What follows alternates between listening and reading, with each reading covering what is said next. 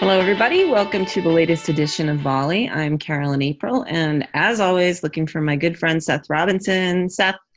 Hey, what's up? Oh, I'm at Ground Zero, New Hampshire primary week, so lots of presidential candidates, basically within miles of my home all day, all the time.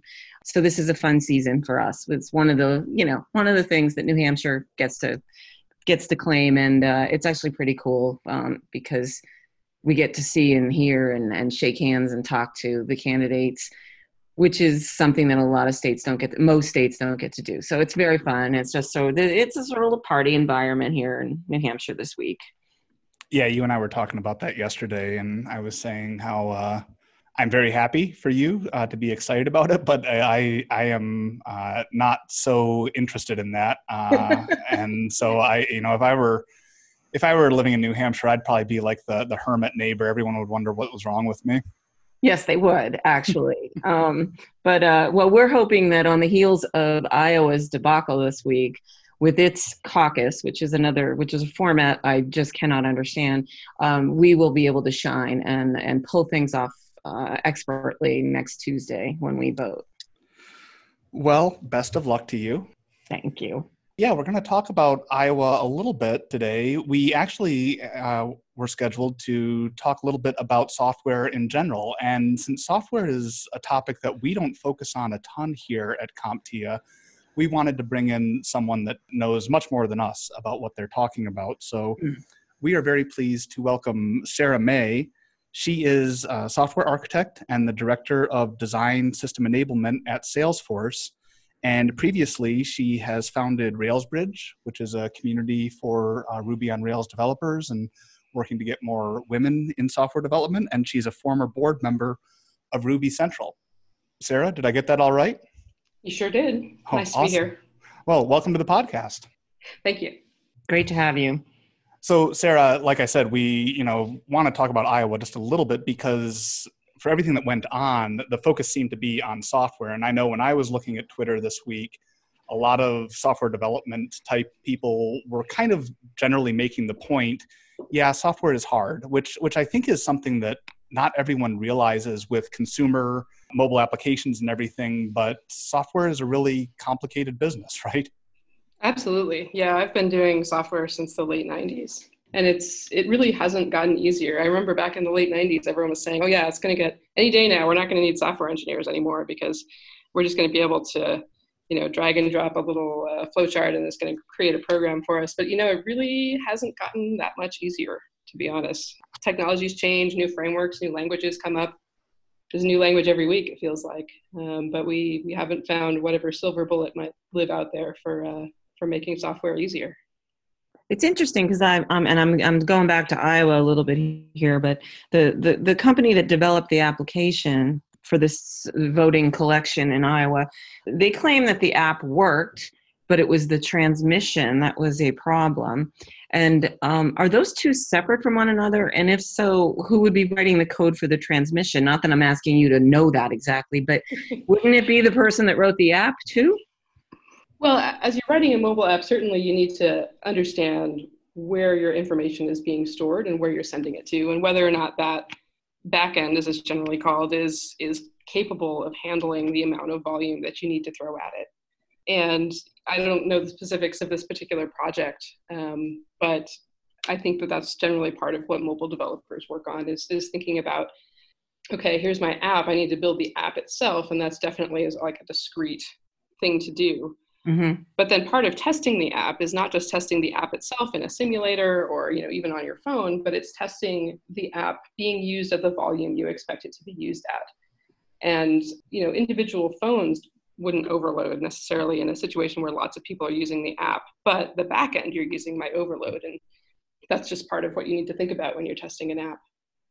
Yeah, it's a very complicated space. And we've talked a little bit here that one of the things that's complicating technology in general is the interaction now with physical life, where, as technology is getting broader and broader, it's moving out of back office type things and out of enterprise type things into everyday life. And I think we have certain expectations of everyday life that when you bring software or any other technology into it, you really have to start thinking about corner cases, and there has to be a lot of thought that goes into the entire process and a lot of testing to try to make sure that you get it right. Obviously, there's going to be things that fall through the cracks here. And I think this kind of leads into the main discussion that we were planning to have, Sarah, which is around the way that software developers are getting trained these days and where they're coming from, and the fact that there are now these code schools and boot camps that are trying to supply software developers in addition to the 4-year degree programs in computer science that we may have had in the past. So the landscape is changing quite a bit because of the massive demand around software and driving things with technology, right? Yeah, absolutely. I think that when I got into software, 20 plus years ago, there really was only 2 ways to get into software. It was either you went to a university and you got a 4-year computer science or computer engineering degree, or you sort of self-taught. And a lot of that was just either from books, or as we moved into the 2000s, it was more common to sort of self-teach with online resources or by getting into the open source community. But the vast majority of software engineers were people with 4-year technical degrees for a very, very long time. Up until even, when in 2009, when I first started RailsBridge, which was one of the first kind of get more women into coding kind of nonprofits, we would hold these weekend workshops and we'd have 50 women who would come in and they would be like, wow, this is really cool. How can I learn more? And I'd be like, well, there's books and there's online things, but there was really nowhere for me to send them in terms of like school or classes or anything like that, unless they wanted to go back and get like a 4-year degree in computer science. And all of that has changed in a very short amount of time. So it's really interesting. I think, the first coding bootcamp, Dev Bootcamp was what it was called, graduated their first cohort of students in 2012. And so here we are, we're 8 years later.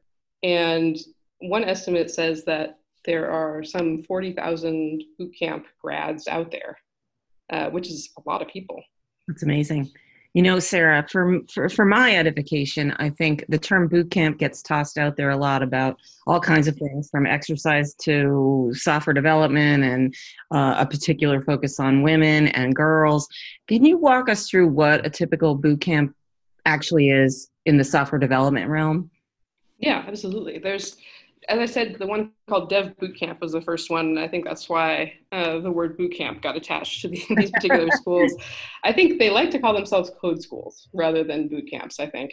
So there's a lot of examples of ones out there. For example, there's General Assembly, there's App Academy. There's a lot of different ones. And basically, these are generally 6-week to maybe 6-month programs, depending on the particular school, that are intensive software development education. And so generally these are full-time programs, but instead of being a 4-year commitment, it's a 6-week to 6-month commitment. But you can walk in blind, having never done anything before. Some of them, yeah, for sure. There's a lot of different business models for these schools, and I feel like we're still in the process of shaking out some of the maybe shakier business models, if you will.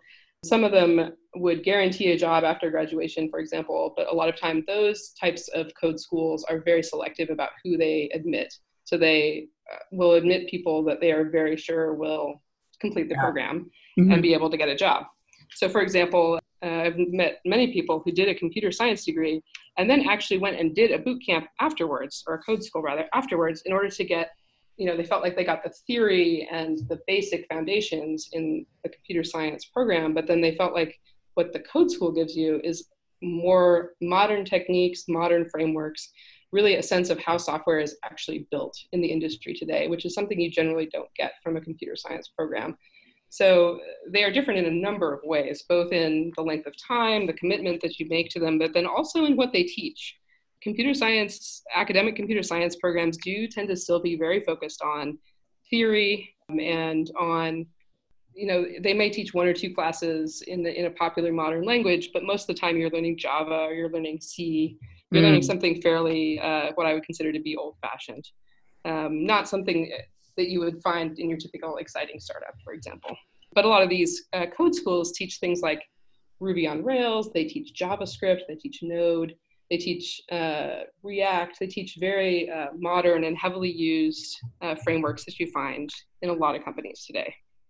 So what would you say from your perspective with the amount of history that we have with some of these cohorts graduating now, what do you see as the pros and cons of these code schools compared to a traditional four-year degree or any other kind of self-training out there or whatever other paths there might be to getting into software development? I think they are they're different types of people. I actually have worked several projects where I would work with new grads from computer science programs and with folks from code schools. And it's a really interesting difference. So oftentimes new computer science grads are very well versed in the theory. They're very well versed they've done 4 years of actual programming. So they've had a lot of experience just debugging things and kind of figuring out how to get stuff to work, for example, just like more code experience. But oftentimes the folks coming from code schools are career changers. And so they may have amazing communication skills. Mm-hmm. They may know a lot about the business that you're building an app for. Whereas folks that come out of computer science degrees, because computer science curriculum doesn't emphasize communication either in writing or verbally, they tend to need to develop those communication skills in order to be successful in a sort of corporate environment. Whereas a lot of the career changer folks, they may not have the coding experience that folks from a computer science program do, and they may not have the theory, but I find that kind of stuff is actually much more teachable in some ways than communication skills are. They're much more concrete. You can go to the Wikipedia page for a particular algorithm that maybe you didn't learn about in your code school, but is part of a standard computer science curriculum, and you can read all about it and understand it and try it out. And there's lots of resources. Communication skills, being something that is more personal and difficult to teach, actually is harder to teach people. And so it's interesting. Each group tends to have things that they're good at and things that they need to develop, and they tend to be quite different. It sounds like a good idea to have a mix of these two groups within one organization, because there's a synergy here. So the soft skills people who might have a lacking in some coding area that they don't know about, they will sort of have some sort of effect on the strict computer science coders who are well versed in the hard skill that they do, but may lack the ability to, or not the ability, but they lack the skills currently to do those sort of business necessities, those intercommunications necessities that we all need to be successful in a business environment. Yeah, absolutely. They both have things to teach each other. And as long as you've got a manager that can kind of keep that at the forefront and not have it be, a class divide between the computer science people and the code school people, as long as you have a manager who can keep that environment healthy so that everyone can learn from each other, it's a really great combination. Seth, from a lot of the studies you've been doing and that I've been doing, that the wall between, what skills are needed, and one of our trends in our outlook this year was about skills, is it's no longer simply just technical skills, but those soft skills are really important for the technical people to have. And there's almost just a complete breakdown of the wall between this and that when it comes to being successful in the workplace. Right. And when we talk about soft skills or employability skills, I feel like there's a conversation that's beginning to happen that goes beyond the typical set of those skills that we might talk about, like communication or teamwork or problem solving. And we're getting into ethics or societal ramifications, kind of like we were talking about before. How is this thing going to get used out there? What are some of the considerations that you should have? And I'm wondering, Sarah, if you see, maybe not even just in the code schools, because my knee-jerk reaction is, if the code schools are very focused on the technical stuff, they may be missing some of that peripheral knowledge that's needed to really integrate technology into a solution. But I'm not even sure that the full programs have that. You might pick it up through osmosis as you're kind of around other people and having discussions, but that might be a gap in the more formal, well-established programs as well. Yes, it definitely is. I think that most computer science programs these days have some kind of ethics class, but it tends to be something that's not focused on really. And it's kind of added as a my impression of it from talking to folks who have done computer science degrees more recently than me is that students don't really take it seriously because it's not a technical class. It's so they sort of look at it the same way they look at, oh, I have to take 2 semesters of writing in order to graduate, right? Or I need to take this one, cultural advancement class in order to graduate. And I have to take this computer ethics class in order to graduate, right? So my impression is that it's not really a focus of these programs, and that they still, both in the code school world because they're so compressed, and in the computer science programs because they do come from, a lot of them have a history of being math departments originally, and then being like sort of a section of a math department, and then kind of separating into their own thing. And so they come from a very hard science point of view, and they tend to look down on some of these, or consider them less important, some of these other skills. I think that will change as time goes on. Let's hope.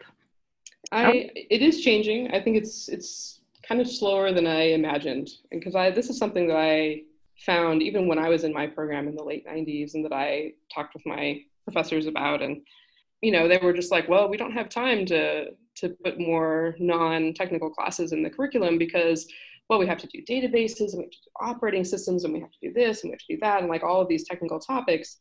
And if we put in more, for example, ethics classes, then we have to take out one of these other classes, and like, which one should we take, and because of the tenure system, especially, I think that it's slow to change, but it is changing a little bit, which is hopeful. And as with all education, it will be driven largely by employers, right? If employers are asking these questions, then schools or code schools or any kind of educational institution will want to make sure that their students are prepared to answer those questions, right? Yeah, that's a good point. It could be just that companies aren't asking for it yet. Or, maybe they are, but, or maybe they're not. Like, it does feel, a lot of the stuff of the things that the debates we're having these days in software have to do with ethics. Like, for example, the code that Uber wrote for their self-driving car that would look at an obstacle in front of it, and if it wasn't in a crosswalk, would assume that it was not a person and would just keep going. And so therefore they ran over a person. Right? And so that's a coding problem, right? Like, that is that was a bug in their system that they introduced with their software. And so there was a woman jaywalking, and the car just hit them going 40 miles an hour because the car saw them, but assumed that they weren't important because they weren't in a crosswalk. And, there's other examples of this, like the Volkswagen emissions scandal, where they had a test mode that they would put the car into, where it would report different results than what it was actually outputting, or it would change it so that it would output like different types of emissions. And they just kind of left that in there. And, the question is, who is supposed to have caught that, right? At what level was the question should have been asked and wasn't? Is it really the person, the new computer science grad who was doing this and was like, okay, we need a test mode. My boss told me we need a test mode. I'm putting in a test mode. Was it the manager that asked them to do it? Was it the product manager that asked for this feature? Was it the tester who noticed it was still on or didn't notice it was still on? The question of who's responsible for this, it's very difficult to pin it to like a single individual.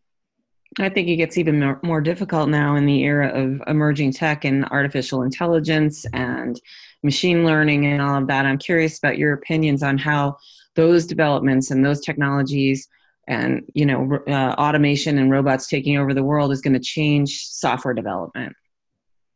Yeah, that's a really interesting question. I think the way I think about a lot of machine learning is that it's sort of like the coding process, except it just goes a lot faster. So let me give you an example, right? So when you're writing code, you write a little program, and then you run it with some inputs to see what it does, right? You give it some information, and then you look at the outputs of the program, and then you adjust the program based on what you see from the output. So maybe the first time you run it, it gives you something you totally don't expect. And you're like, okay, obviously this isn't working. So then you figure out where the problem is, you fix it, you run it again. You're like, okay, this time it's giving me something more like what I expect. Okay, good. Because what machine learning does is it often just does that loop, but a lot faster, right? So it gets some input and it compares it to the data it has, and it gives you some output And then it looks at, okay, what was the reaction to that output? And now I will change the algorithm that is looking at the data to figure out, as it goes on, each piece of data it gets in, it changes a little bit. And we, as a software engineering discipline, we haven't quite figured out what to do with that yet in terms of, well, if the computer kind of wrote the code itself, like then whose problem is it, right? Exactly what you're saying. Like then it's Yeah. even more fuzzy about whose problem is it that the code ended up this way, and who should have stopped it, or who should have been quality controlling it, and how could they even do that? Yeah, I think that's sort of a scary thing. And I, it's not my domain, but eventually we're all going to be affected by it. And so it seems to me that it's kind of an inflection point for the software developer industry, if you will, and those of you who work in it. Absolutely. And one of the things that I would like to see come out of this, and to be honest, I haven't heard of this yet, but this is what I hope for, is that I would love for us to have an organization that has strong ethical standards for software development that you sign up for when you sign up for this organization, and that will back you if you refuse to do things that are unethical when you are on the job. And there are various professional organizations, as you obviously know, in the software engineering industry. There's like the Association for Computing Machinery, the ACM, there's the IEEE, and all of these have ethics, like codes of ethics that they've written, but none of them really have any teeth, right? Like, so if you go to your boss and you say, I think that we shouldn't do this because I think there's a chance it could do X, Y, and Z, and they say, well, do it anyway. What do? There's no place you can go to be like, so for example, if you are a structural engineer or a medical doctor and someone asks you to do something unethical, there are organizations you can go to and say, look, the hospital I work at telling me to do X and it's medically unethical and I'm not going to do it. And they'll be like, okay, right. Like we will back you on that. And so I would love to see an organization like that where we say, okay, if your employer is asking you to do something unethical, we will negotiate with them about that thing for you. We will potentially, cover your salary if you get fired for doing something unethical while you look for another job.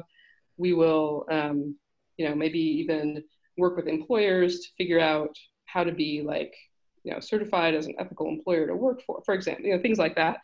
Basically, we need a way for individual software engineers to be able to say, look, I'm not going to do this, because there's this myth that we're all just completely, we're all rich and we could just afford to quit our job anytime that someone asks us to do something unethical. And some people can do that, I'm sure. Others of us have families and other obligations that we have that really make it so that we can't just quit a job that's asking us to do something unethical, right? And so I think that really it's going to take something like that where we can have an organization that we can join and be like, okay, look, I'm signing up to do ethical software development, and here's the code of ethics that I'm following. And I think there's a lot of companies that would respond positively to that. I think there's also obviously a lot of companies that are going to respond negatively to that as well. It's sort of like a good housekeeping seal of approval for a particular company to work for. Yeah. But I think it's also, a lot of people have talked about this in the context of unionizing, which I think is a word that a lot of software engineers initially then look at and say, look, no, I'm not a pipe fitter. I'm not a longshoreman. I don't need a union, right? But a union is often for other things besides group negotiating. I think one of the most useful things that a union could do for us is provide this ethical cover, if you will, and give us the ability to exercise this professionalism that we want to exercise. I think a lot of these people that are in these situations, they want to do the right thing, but we're not giving them the tools and the resources to do the right thing. So I think we need a third-party organization to pick up that slack. Well, there are certainly a lot of issues here. We started off talking about election issues and moved into how people are becoming software developers, and we've ended up with a kind of a large call to action or question about how can we find an organization that will help businesses and software developers get to the place that I think a lot of people want to be at. So there's definitely a lot here, and I think this has been a fascinating conversation, Sarah. I really appreciate you joining us for this. And I'd love to stay in touch as we think about these issues a little bit more, because a lot of these issues are at the heart of what we're doing. And I know we've got our latest issue of CompTIA World coming out in about a month, and that's going to focus on some of these election issues, and a lot of these workforce issues are really top of mind for us as well. So I really appreciate you coming on. Yeah, thanks for having me. This has been a great conversation. Yeah, I've learned a lot. I don't know too much about software development or some of the issues that you brought up about being a software engineer and some of the things that you go through. So I appreciate it.